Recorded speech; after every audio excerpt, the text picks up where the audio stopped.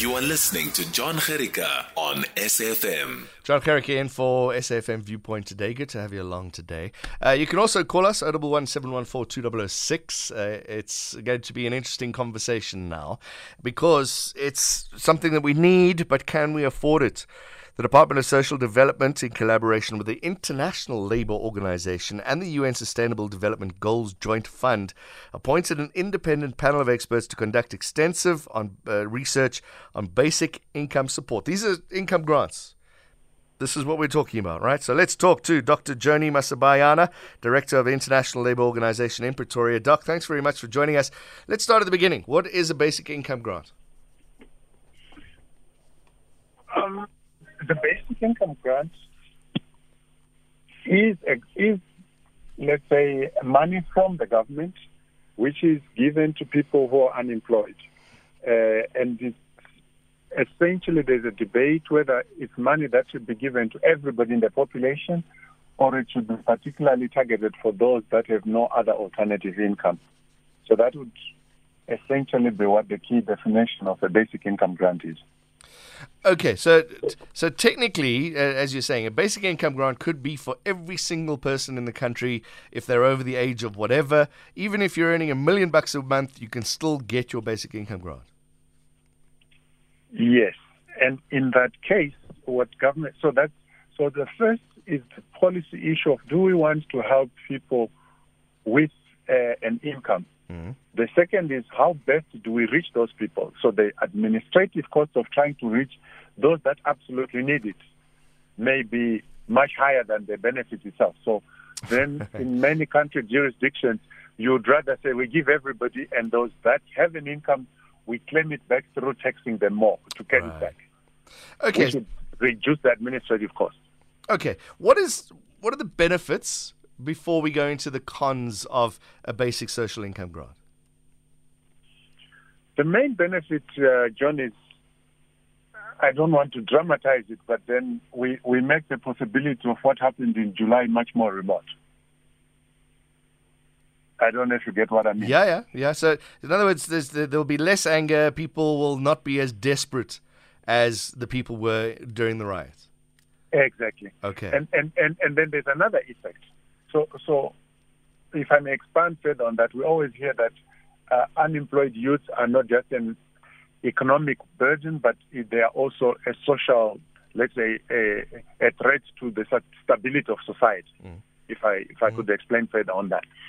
But when we put money in the hands, particularly of those that may have little or no alternative income, research has shown, including here through the research on the assistance facilities offered by Department of Social Development, that they spend the majority of that money on buying essential food items. And that has the knock-on effect of stimulating economic activity in those communities. Now, if it could be structured so that in those communities the money circulates, it could stimulate communities that would otherwise, as it is now, be very income deprived. So that would have the net effect of raising economic activity in, let's say, informal settlements and places where people who would otherwise have no alternative income would be. And that has the effect as well of then increasing the net income that government gets through tax revenue. Because then you'd start to have people coming into the tax net who would otherwise not be able to do so. These are, let's say, the main arguments for the basic income grant. But essentially it is that the ILO, the UN, stands for a principle called leaving no one behind.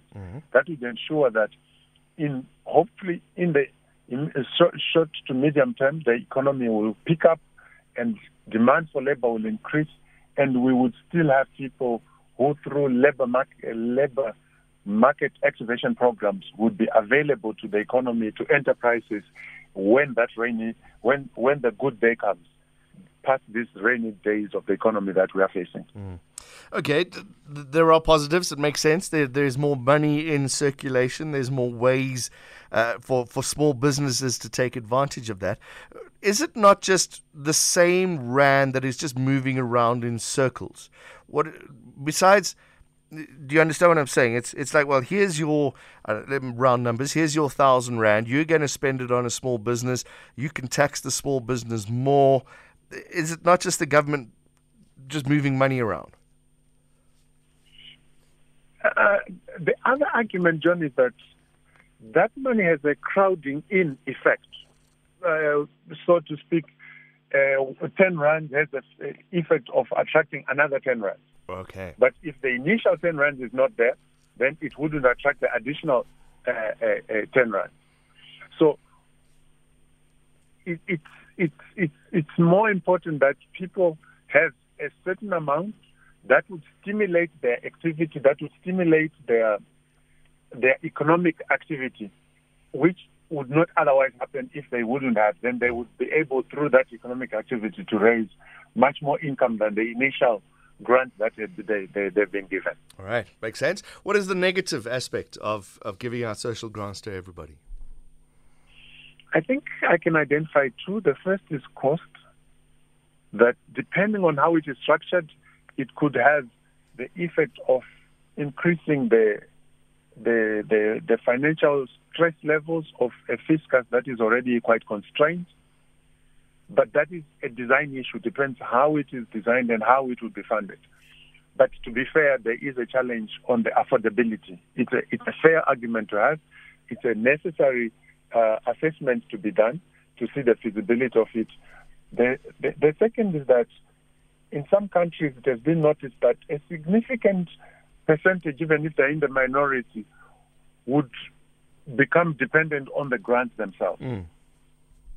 And then you would have a cohort in society that do not become actively economically engaged but would rather just wait for the grant. So that is a drawdown as well on it. I'm just thinking that there's this it's a brunt of jokes in England that what are you going to do when you grow up? Well, I'm going to go live on the dole. I'm going to live on the social grants. I'm going to go live in a council house. There's that possibility, right? That is, to be fair, it's a reality that could happen. But experience, you have talked about England, we could talk about Norway, we could talk about Finland, where depending on how it is designed, that risk is mitigated to a minimal amount. Let's be fair, in any society you have people who choose to not be involved in anything, whether or not there's a grant or not. Sorry, go ahead. No, I was handing over to you. Dr. Joni Musabayana is my guest, Director of the International Labour Organization in Pretoria. I guess the big thing we're talking about is affordability. Mean monthly per capita household disposable income, the top, it's broken down into 10, right? From lowest income to the highest income. The highest income are currently earning 3 or 4 times more than number 9. Yeah, and then they are earning double number 8. And then the graph sort of gets slower. That, you're obviously going to rely on 9 and 10 to pay for those social grants. Do we have enough 9 and 10 income group to pay for 1 through 8? Look, John, I'm from the ILO. We're an international organization. And the most to present the concept, do the analysis, and as it happened in this case, assist and support with the intellectuals in the country who know the terrain well, who know all the trade-offs that have to be made. And they are the ones who would then make the policy proposals to government. So I want to make a disclaimer here, John, that we discuss the concept, but we don't discuss the policy.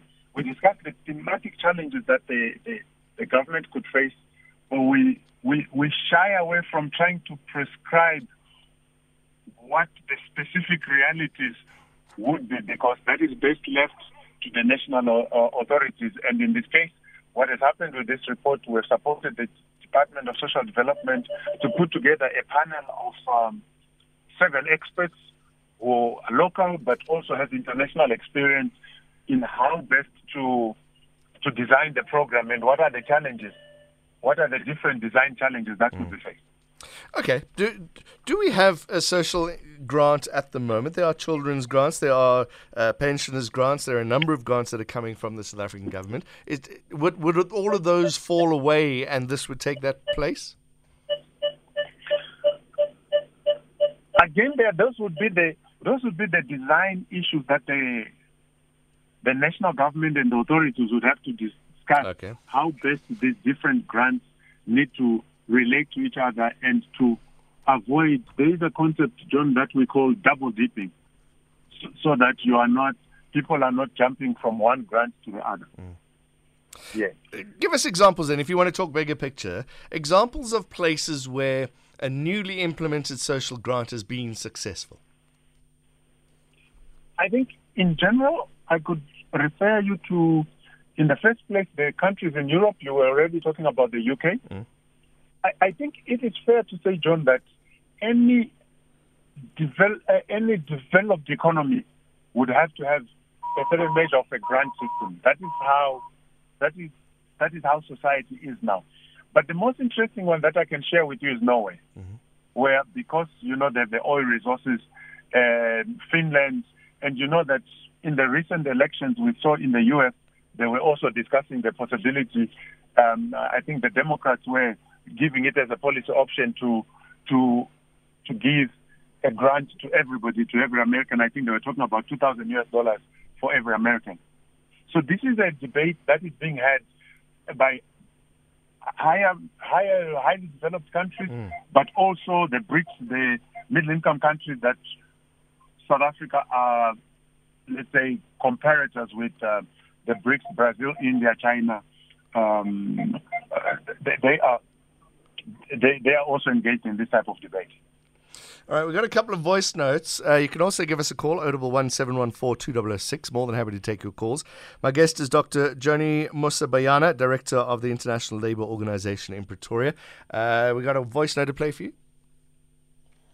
Hi, John. By handing out cash as a basic income grant, what portion of this will end up in the coffers of the SA breweries? And what portion will go to the drug lords? Rather give them food vouchers or clothing vouchers or some sort of vouchers. Michael from Cape Town. That's one of the many worries, Joni, Dr. Joni, is how do you make sure America has food stamps, so you make people buy food? Is that something that you've seen across the globe? Yes, I think it's again that issue of trying to ensure that we avoid people, misusing the grant. I think studies here in South Africa with the child grant or the old age grant have shown that the majority of the people use the grant to buy basic food items. I think 90% studies have already shown that. So, yeah, if there is a design risk that people may not use the grant for what you can say productive economic activity and social activity, then giving food vouchers could be an idea. Just run through those facts again. You find that 90-odd% actually use the grant for basic food items. Yes, I think there was a study done by HSRC which showed that up to 90% of the grant recipients use the money particularly for basic food items. All right, got a couple more voice notes. Let's take two of them on 0614 104 107. Hi, John. How realistic is it in terms of the grant to everyone who needs it? Where will the money come from? Is there going to be a wealth tax? Or is it going to be a socialist state so that affordability is made evenly? Those are just some questions that I want to ask, because capitalists always want to make profit. And that's why you've got the big gap. That's money. Dr. Musabayana, I guess that's the point of this study, right? That they're looking into all the different ways to raise funds and how that is going to be gathered. Doc, you there? I would say for the detailed analysis of sorry, I was muted. No worries.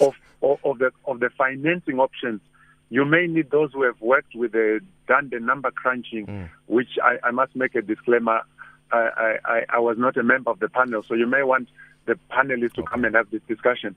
But suffice it to say, my reading of the report is that there's the option of debt financing, there's the option of differential taxation, particularly of those at the higher income groups. So there are different models of how best to fund it that have been put on the table by the report, and that is essentially what the consultation around the report will be looking at. And then it's up to the Department of Social Development to come up with a plan, and then that has to go through a whole long process. When you look at the countries that you've mentioned, Norway and England particularly, we've used them as an example, the USA as well, they are pretty wealthy countries, both because of history and because of resources. South Africa could be a very rich country if the money is looked after correctly. Is that something that would be a worry as well as an international organization like you? Let me say, John, that Kenya is looking at it, Ethiopia is looking at it, India is looking at that possibility, Russia. So I would say countries at different levels of, can I call it development maturity, are all looking at this possibility of the basic income grant. It is COVID has exposed the social risk that comes with huge inequality and leaving many groups of the population, particularly young people, without any kind of income.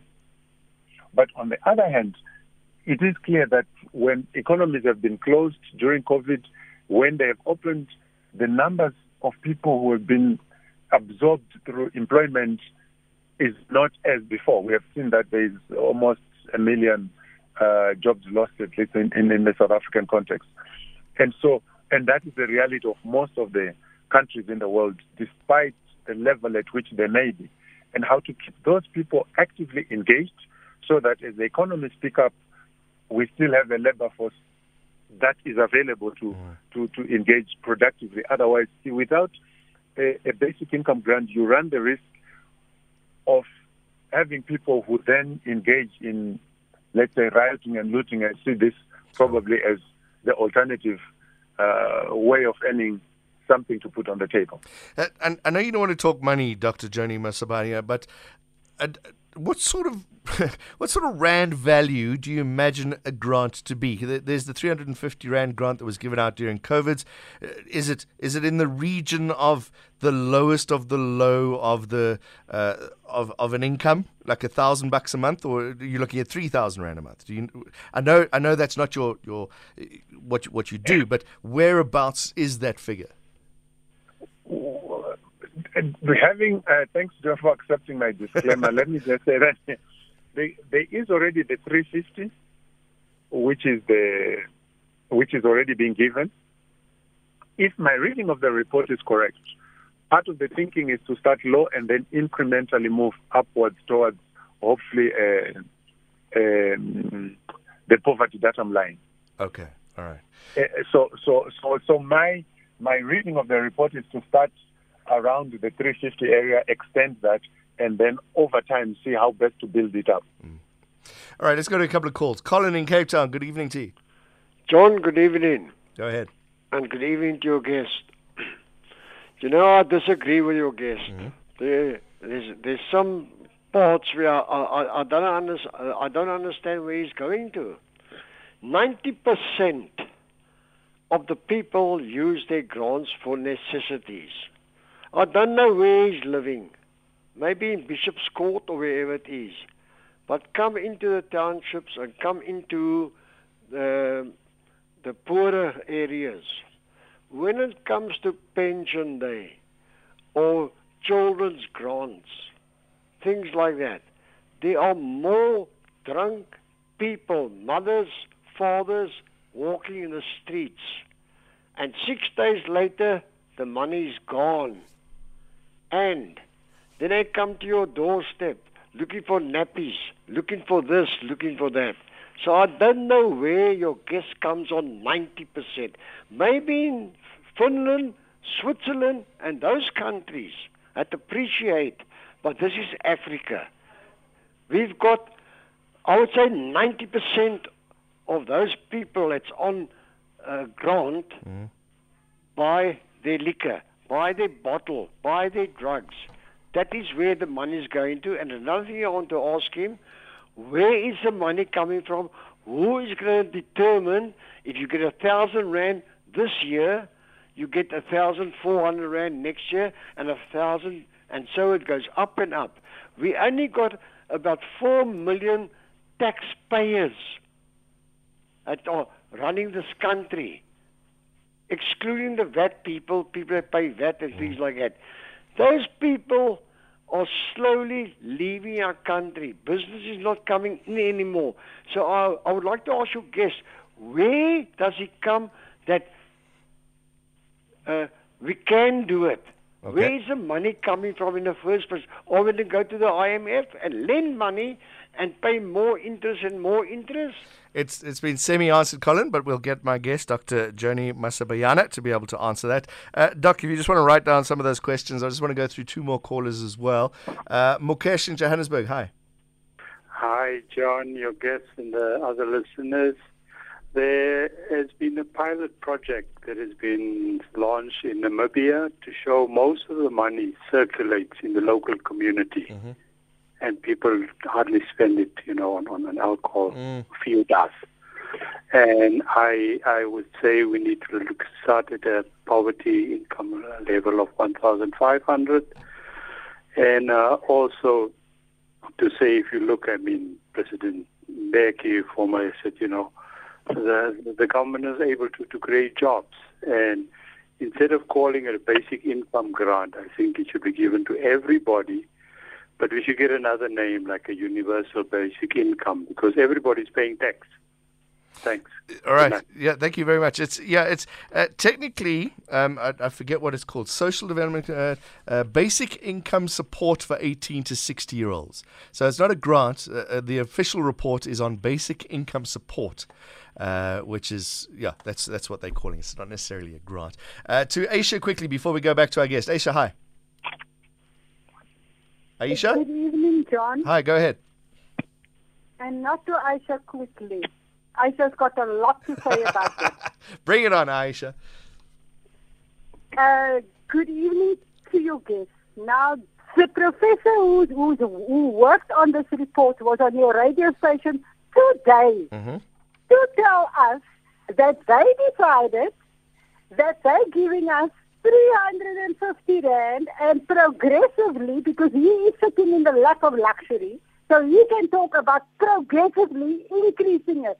Now, let me inform you that to fill a 9-kilogram bottle of gas today in Uppington costs 300 rand. So what am I supposed to eat with a 50 rand for the rest of the month? And another thing, Colin, I'm sick and tired of you coming on air and talking negative things all of the time. And I agree with the previous caller that if they want to give the basic income, it mustn't be less than 1,500, or they can keep it. Anything else, Aisha? Hello? Anything else? We've been listening. No. All right. That is all. 2 points, Aisha in Uppington. Thank you very much. All right. Plenty for you to go through there, Dr. Joni Musabayana, Director of International Labour Organization in Pretoria. Run through the answers if you can. John, first to acknowledge that the debate brings with it, as we have seen from the contributors, great emotional feelings on both sides. So that is to just acknowledge the listeners' strong feelings on the issue. It is indeed an emotive issue. What we, as the ILO, the International Labour Organization, try to do is to try to, if we can, stay clear from the emotion and try to look at the merits of the arguments on both sides. Now, the first caller from Cape Town was talking about his lived experience about people who after receiving the grant, drink, and after 6 days it's finished, he says, and then they come asking for nappies and so on. We can't argue with his lived experience, but the reality is that the numbers of people who are getting grant support, I cannot be too convinced, but I think I have a figure about around 80 million in my head, which I've read somewhere. So it is so that a significant number, a minority, may abuse the facility. But that does not speak for the vast majority. The study that I'm referring to was done by HSRC, which is a very credible institution academically, I think. And therefore, we would go with their findings.